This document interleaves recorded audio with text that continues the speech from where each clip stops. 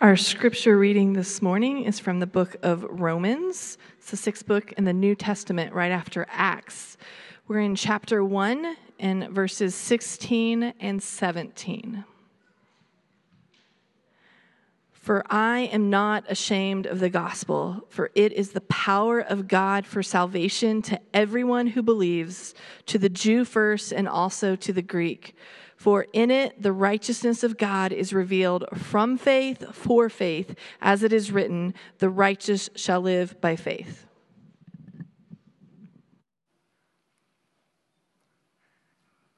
Well, thank you, Nikki. This morning we are continuing our sermon series in the book of Romans, and so excited to dig into just a couple verses this morning. So not going to make a lot of ground, but just a couple verses during our time together this morning. And as we get started, I want you to think about something with me real quick, just a question. And the question is this: what is the one word that comes to your mind that best describes your feelings or your attitude towards evangelism? What is the one word that kind of best describes your attitude toward sharing the gospel? What is the one word that best describes your feelings or your attitude toward telling other people about Jesus? And so then for some, that word might be fear. So when you think about telling people about Jesus, you get all anxious and afraid. For others, the word might be hard or challenging or difficult, that when you think about evangelism, telling other people about Jesus, you find it to be hard, you find it to be difficult, you find it to be challenging. For others, that word might be apathy. The reality, if you were to be able to share, guilty, like man, don't do it. And so there's this kind of level of guilt that you experience and that you have. Like, I think all of these and more are common words that we would say describe our feelings or our attitude toward evangelism and sharing the gospel with others and telling others about Jesus. But there's another word I want us to think about this morning. And this word is the word that best describes Paul's feelings and the Apostle Paul's attitude toward evangelism and sharing the gospel and telling others about Jesus. And the word that best describes Paul's attitude or feelings toward evangelism isn't fear, it's not guilty, it's not apathy, it's not hard, it's not challenging. Instead, the word that best describes his attitude and feelings toward evangelism, it's the word eager. Eager. But if you remember last week in the passage that Mike preached in verses 8 through 15, at the very end of that passage there in verse 15, Paul says that the reason that he wants to go to Rome and visit the church at Rome and get to Rome is because in verse 15 he says that he's eager to preach the gospel to them. And think about that word for a minute, right? Eager. Meaning he can't wait. Meaning he's on the edge of a seat. Meaning he has a strong desire. Meaning he wants it really, really bad. And so I don't know about you, but I think about my life. Like I've been eager for a lot of different things, right? Been eager for like chocolate cake. Been eager for, especially when I was a kid, like for Christmas, right? Don't even sleep at night. Just can't wait I'm eager for Christmas morning. Man, this past January and beginning of February, like the Chiefs, right? Super Bowl, eager to watch the Chiefs play in the Super Bowl, eager to watch the Chiefs win the Super Bowl, eager to watch that big game. And so this word eager, we're eager for a lot of things in this life, right? Think about things right now that's going on in your life that you're kind of eager for, that you strongly desire, you can't wait for.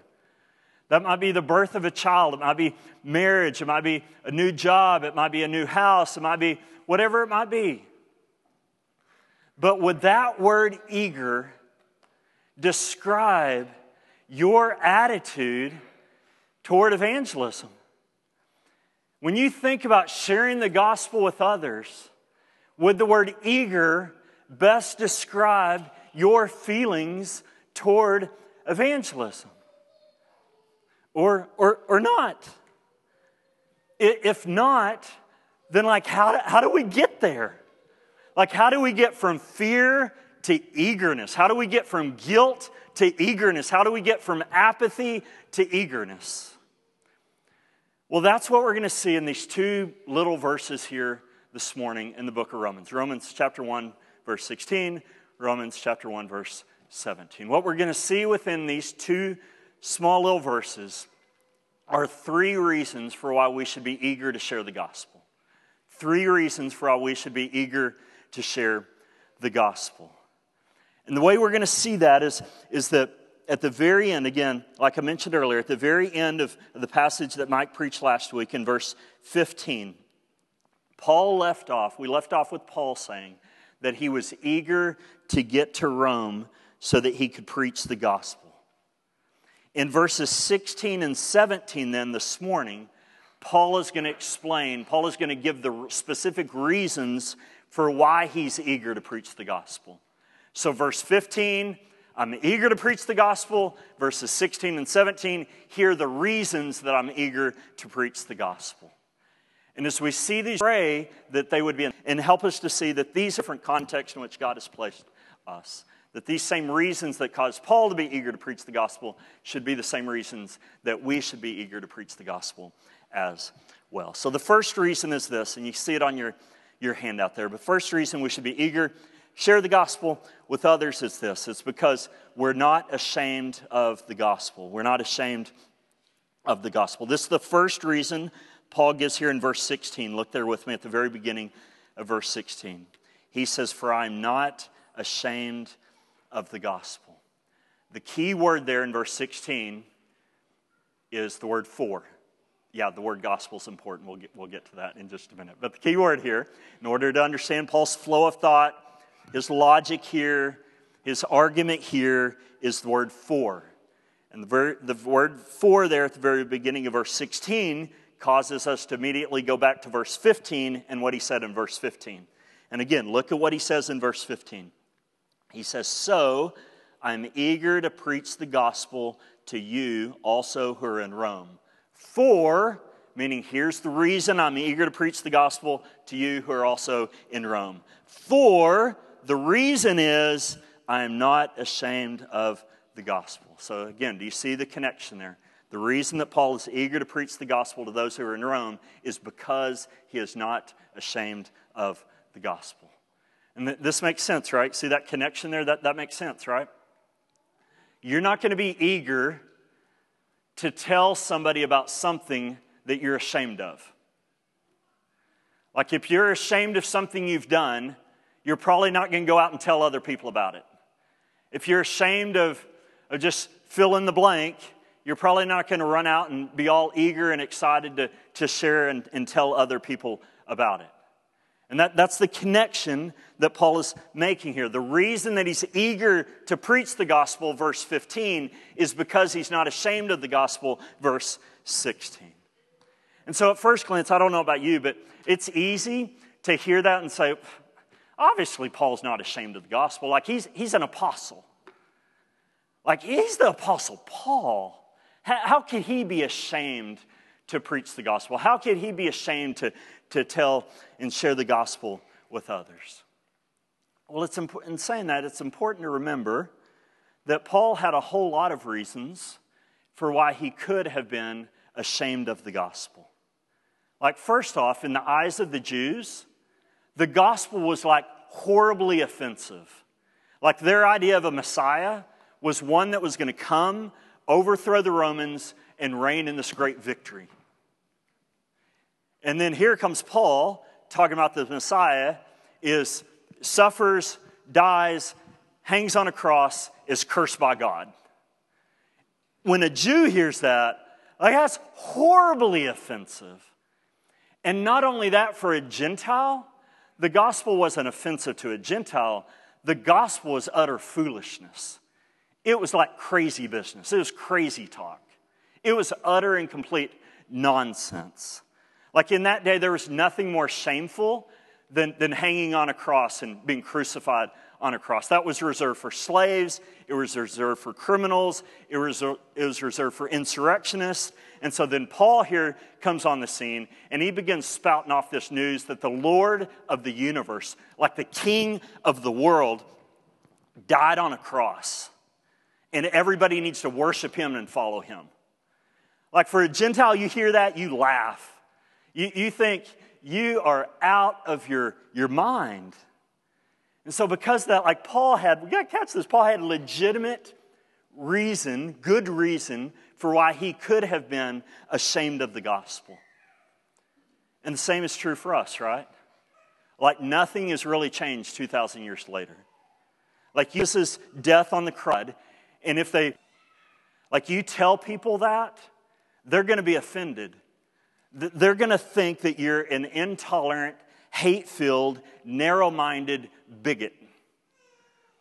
And not only that, but if you begin to go around and talk about Jesus being the eternal Son of God, being born of a virgin, walking on water, performing all these supernatural miracles that defy scientific explanation, and that his death saves people from sin, and that he rose from the dead, and then one day he's coming back to this earth to like restore all things and make all things new, they're going to look at you like you have a horn going through your head. Like you're a naive, gullible, uneducated, unintelligent, crazy person. The gospel today is just as offensive and just as foolish 2,000 years later as it was back in Paul's day. And because of that then, right, just like Paul, there's good reason to be ashamed of the gospel. There's good reason for why you could be, for why it's tempting for you to be and for me to be ashamed of the gospel. And so then be honest with yourself, right?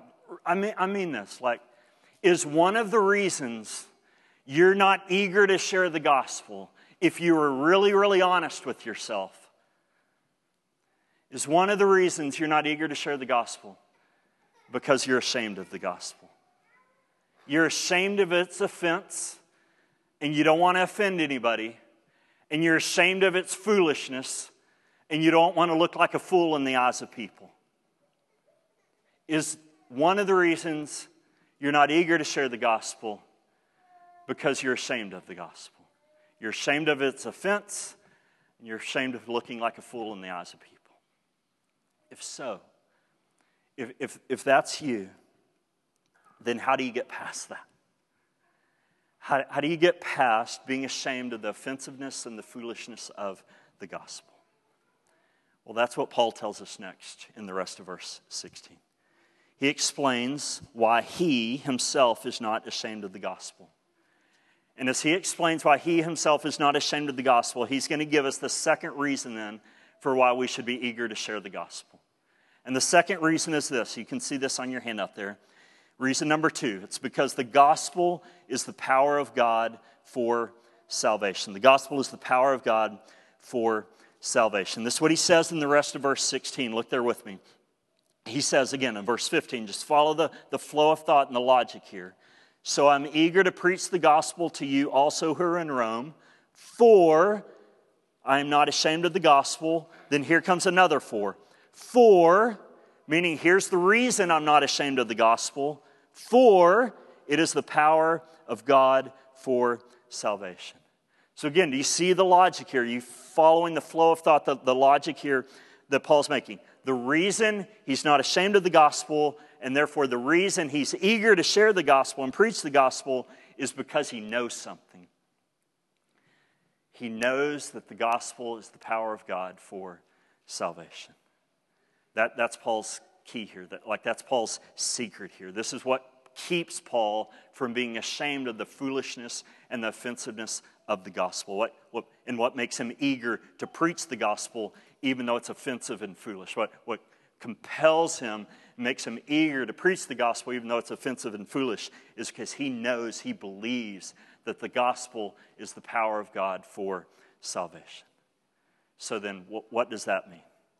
What does it mean that the gospel is the power of God for salvation? Well, let's pick this apart real quick. First, think about this word salvation. word salvation implies we need to be saved from something. And so what exactly do we need when we get to verse? What the gospel saves us? It's God's judgment. Like that's what we need to be saved from, what we need to be rescued from. We need to be rescued from, we need to be saved from God's wrath that is against us. And again, we're going to talk about this a lot more, this whole idea of God's wrath, next week when we look into verses 18 through 32. But think about that for a minute, right? The Creator God of the universe created you. He created me. And every single one of us have rebelled against Him.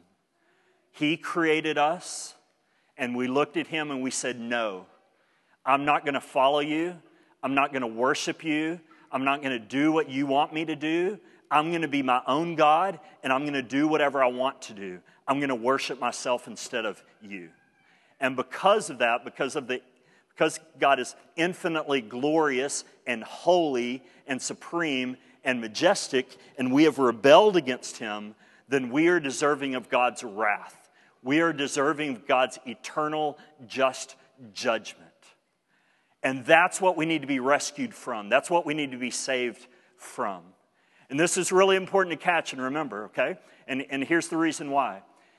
Many people think that their ultimate need, that they need to be rescued from at this current moment, is some difficult circumstance that they're walking through right now. That they think their ultimate need, their greatest need of what they need to be rescued from in their life right now is some health issue, or some financial struggle, or some emotional distress and turmoil that they're experiencing in their life that keeps them up all night. Now, I don't want to make light of any of those things, or just fill in the blank for yourself that you're wrestling with, that you're struggling with, that's difficult and hard, that you're walking through. But that's not your greatest need that you need to be rescued from. The greatest need you have to be rescued from is the wrath of God and the judgment of God that is hovering over you because of your sin and your rebellion against Him. And what verse 16 is saying then is that there is only one thing in this entire world that has the power to save and to rescue us from the wrath of God that we deserve for our rebellion against Him. And that one and only thing is what Paul calls the gospel, which then leads to the question, what is the gospel? Well, I'm glad you asked. The gospel is this. It's the good news that Jesus came on this earth and He substituted Himself on the cross to absorb the full fury of God's wrath that those who would trust in Him deserve for their sin and their rebellion against the God of the universe that they've offended. It's the good news that Jesus took the punishment that we deserve. He took God's wrath that we deserve for all the sins that we've committed and our rebellion against Him. And because of that then, because Jesus absorbed God's wrath in our place, then on the judgment day that is still to come, we will be saved and rescued from God's wrath because Jesus absorbed it for us in our place. Like that's the good news, and that's the message. Like that's the only message that has the power when it's trusted in and believed in, and we place our hope in. That's the only message that has the power to rescue us and to save us from the wrath of God that we deserve for our sins. And this is huge, right? This is huge, especially when it comes to evangelism, especially when it comes to us reaching out to non-Christians and those who with those who don't give a vague general personal testimony of how God changed your life. Or for some, it's a whole lot easier to get into an intellectual apologetic debate about the existence of God or the reliability of Scripture or anything else. It's a whole lot easier to do acts of mercy, to do acts of justice, rather than share the gospel. It's a whole lot easier to just invite somebody to church or to invite somebody over to your house for dinner than to share the gospel. And so, like, don't get me wrong. Like, everything I just described, good things. Like, I hope everybody in our church is doing all of those things. Sharing your testimony, talking about the reason for reliability of Scripture, doing acts of mercy, inviting people to church, inviting people to your home for dinner. Like, do all of those things. But here's what we got to catch. None of those things have the power of God for the salvation of anybody. Like, you can share your testimony, get in apologetic debates, do acts of mercy. You can invite people over dinner. You can invite people to church, for that matter. None of those things in and of themselves have the power of God for salvation. The only thing that has the power of God for salvation is the gospel that is verbally communicated and verbally articulated from our lips. And the reality of that, then, should cause us not to be ashamed of the gospel, right?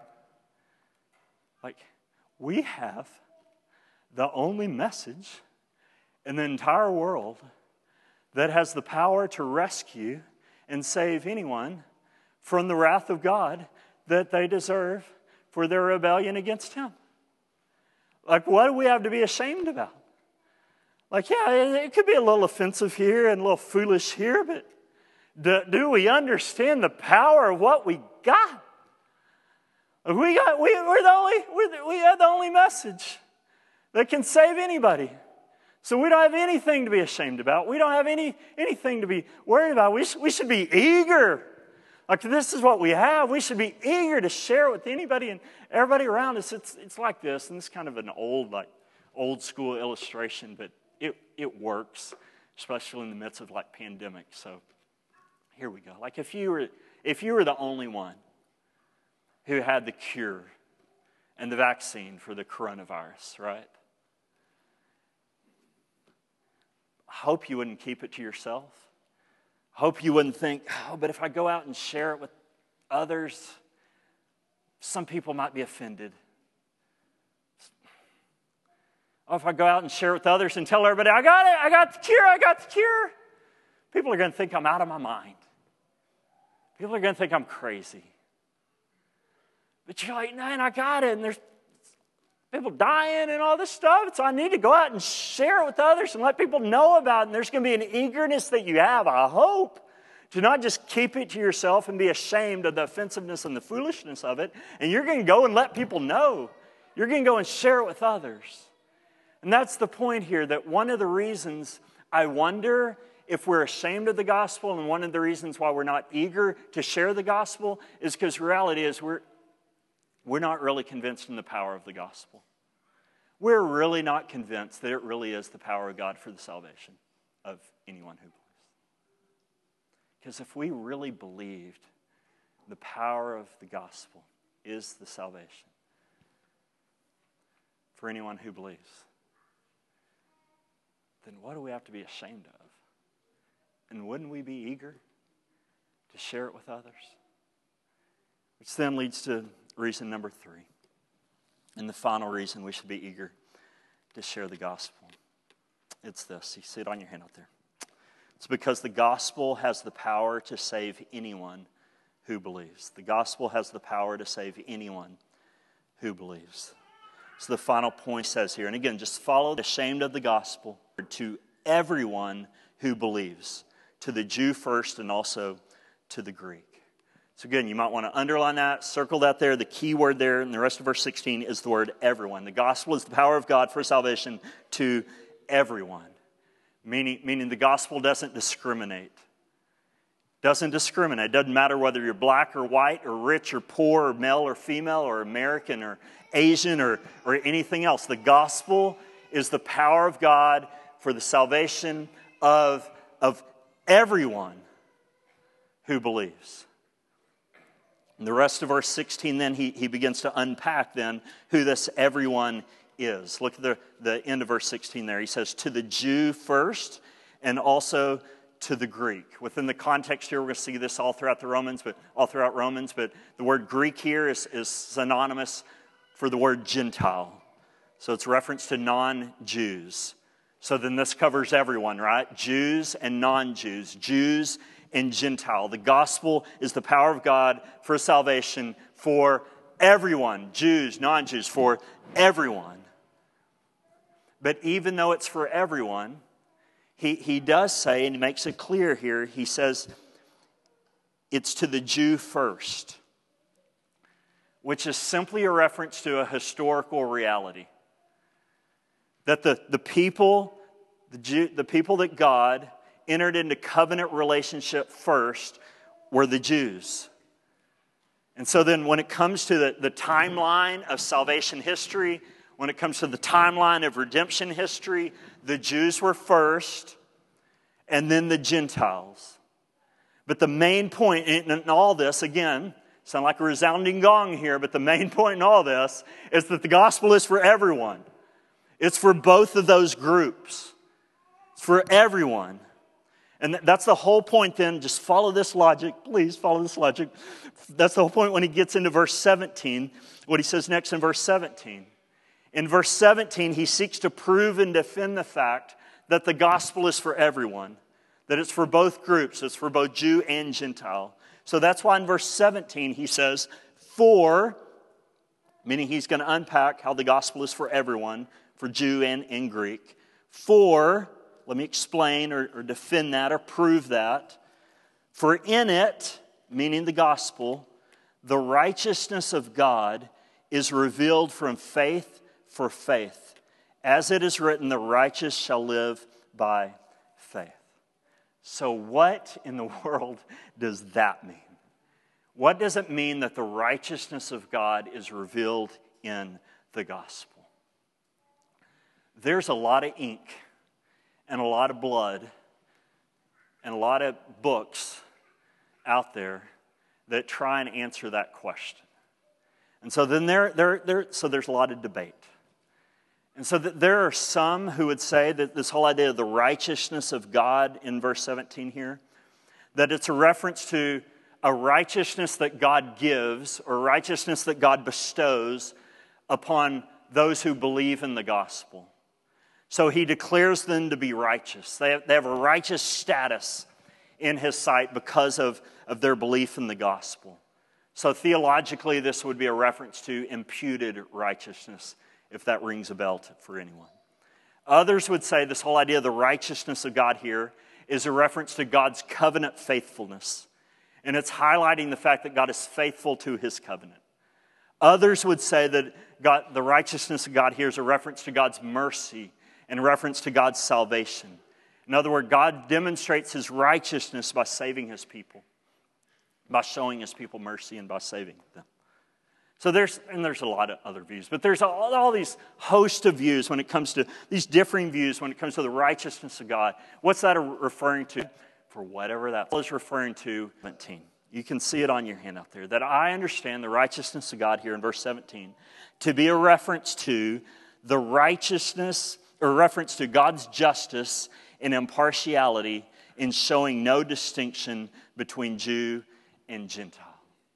And here's why I think that's the best understanding of what the righteousness of God here is here. And by the way, whatever your understanding of what the righteousness of God here is in verse 17, it impacts your view of the rest of the book of Romans. So it's kind of a big deal.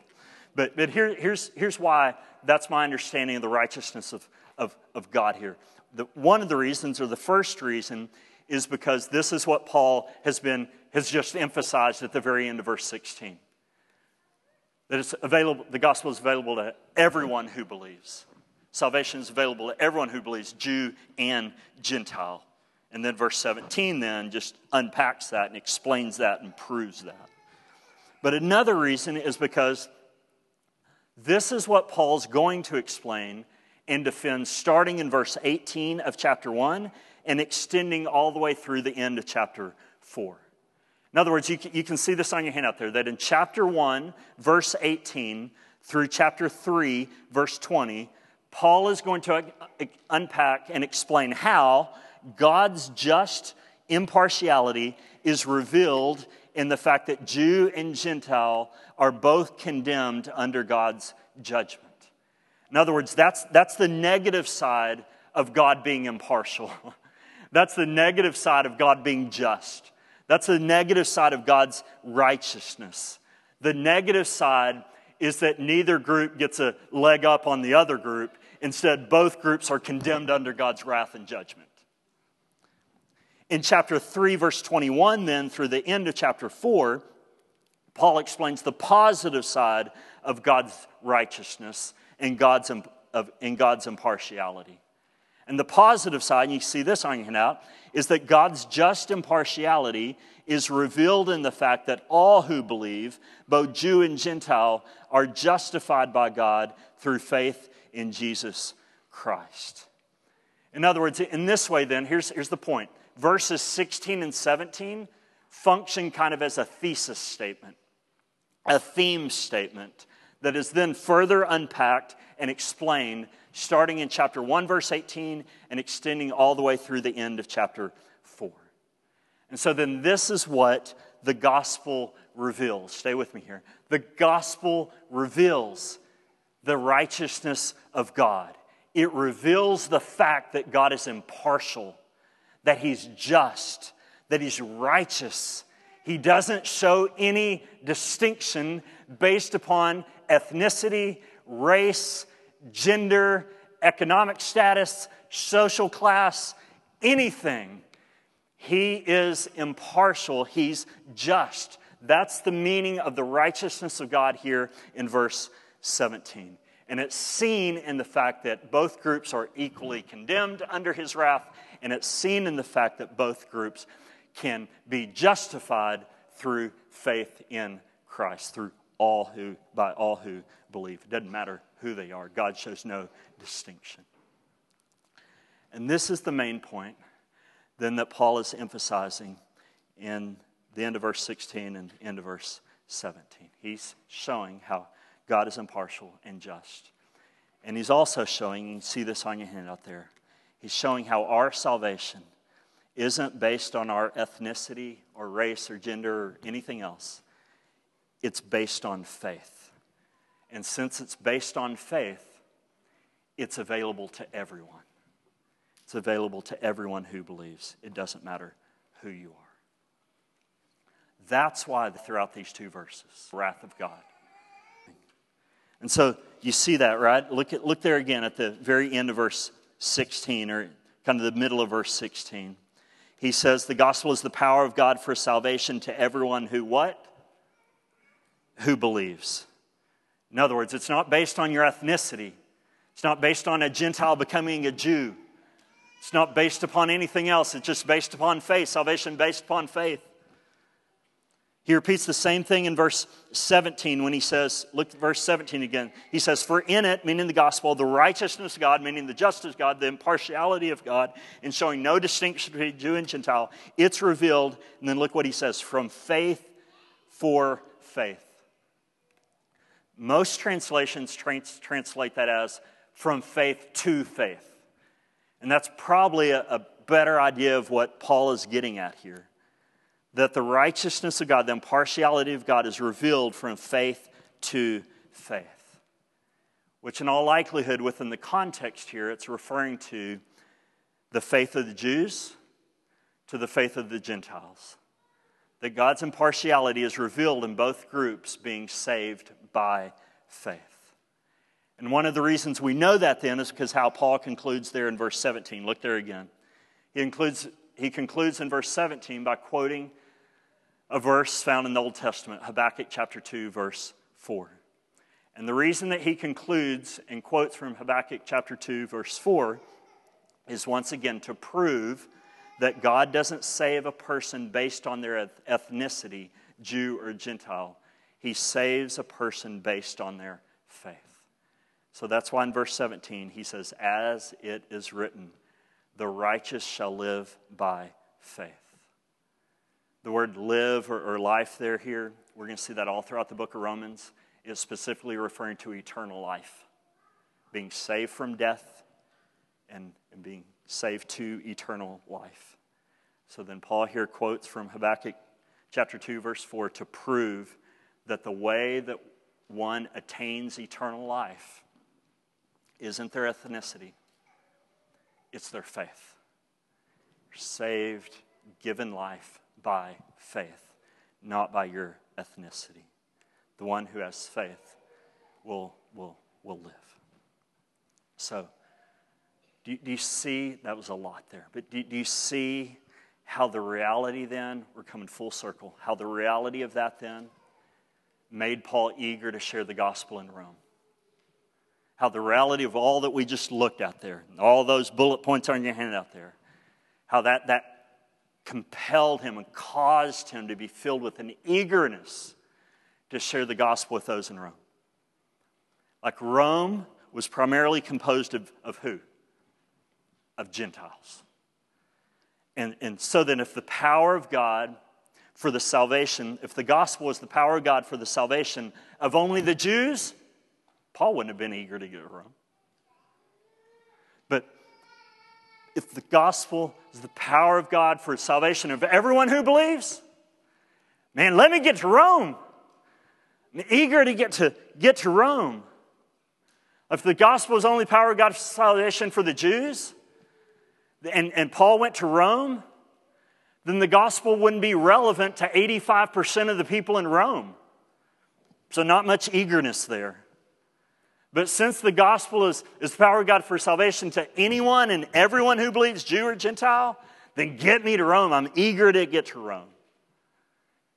And we should have the same sort of eagerness this morning.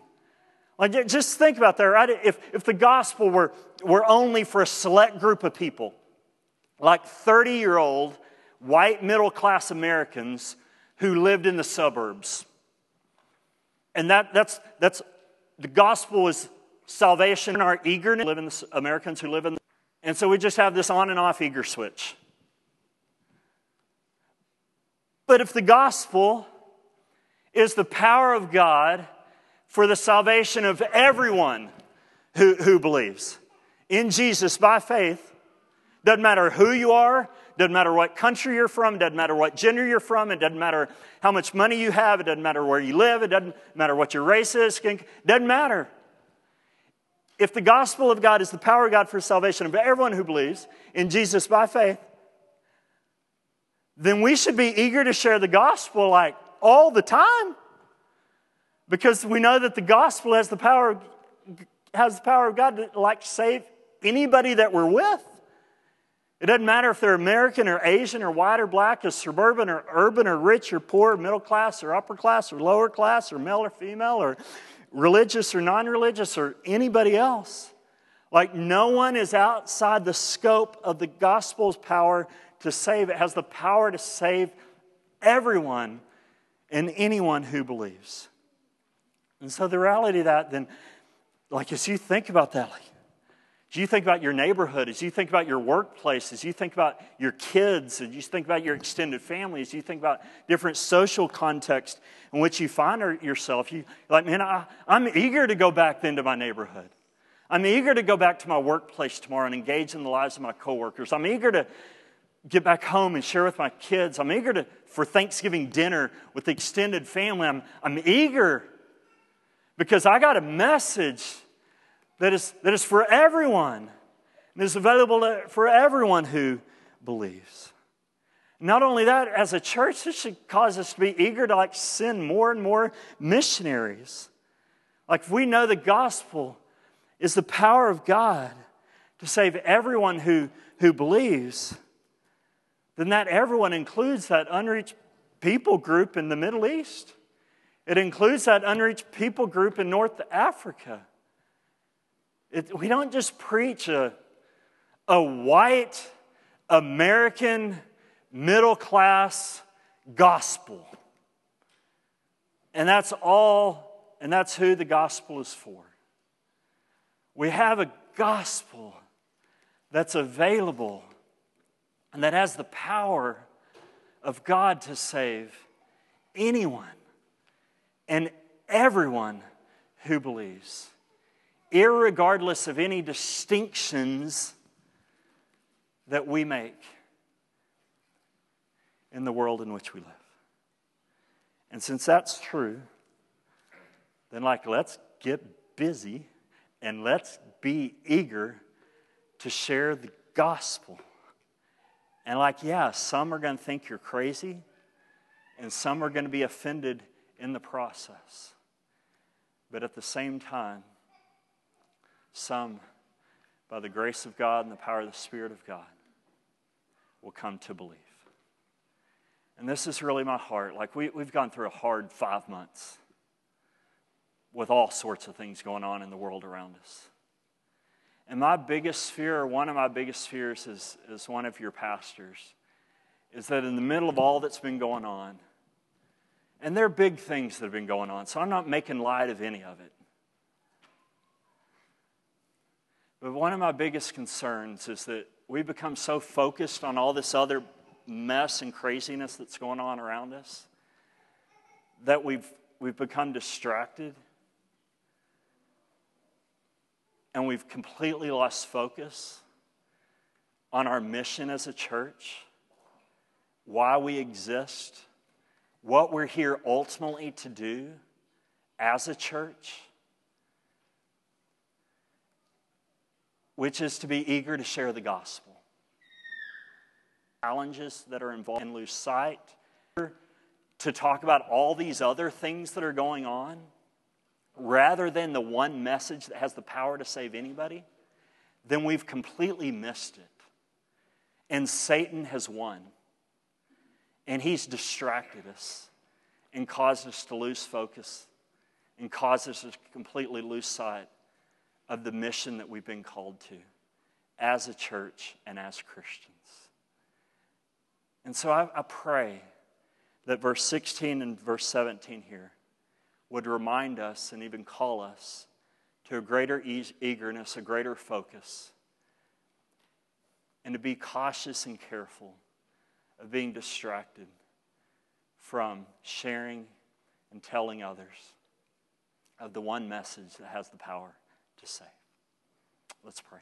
Lord, thank you for your word. Thank you for the reminder for all of us in this room. It's so easy to be ashamed. It's so easy to keep quiet. It's so easy to be anxious and fearful and worried about offending people and about appearing foolish in the eyes of others. But God, I pray that we would be reminded afresh this morning what the gospel is and the power it has and the uniqueness that it is. There is no other message out there today or ever will be that can do in a life that the gospel can. And there is no greater need out there today than being saved from the wrath of God. There's a lot of needs, a lot of issues that need to be addressed and talked through and not neglected. But the ultimate need that exists for all of humanity is to be saved from the just judgment of God that we deserve for our sins. And we have the answer. We have the message. We have the power, not in and of itself, but in the message that can do that. And it's available to everyone. People don't have to change their skin color. People don't have to change their gender. People don't have to change anything. They simply have to believe. And so, God, I pray even right now, if there's somebody here this morning that doesn't believe, I pray that they would believe. I pray that they would place their hope and trust in Jesus and His substitutionary death on the cross alone as the one and only hope that they have to be rescued and saved from the judgment and the wrath of God they deserve for their rebellion against Him. Pray that you would work that supernatural work in their heart even now. And for those of us who do believe, Lord, help us to quit being so passive, tentative, scared, and sidetracked, and help us to remember that the hope that we have been given in the gospel, and pray that that would compel us to be eager to share it with others. And we pray all these things in Jesus' name.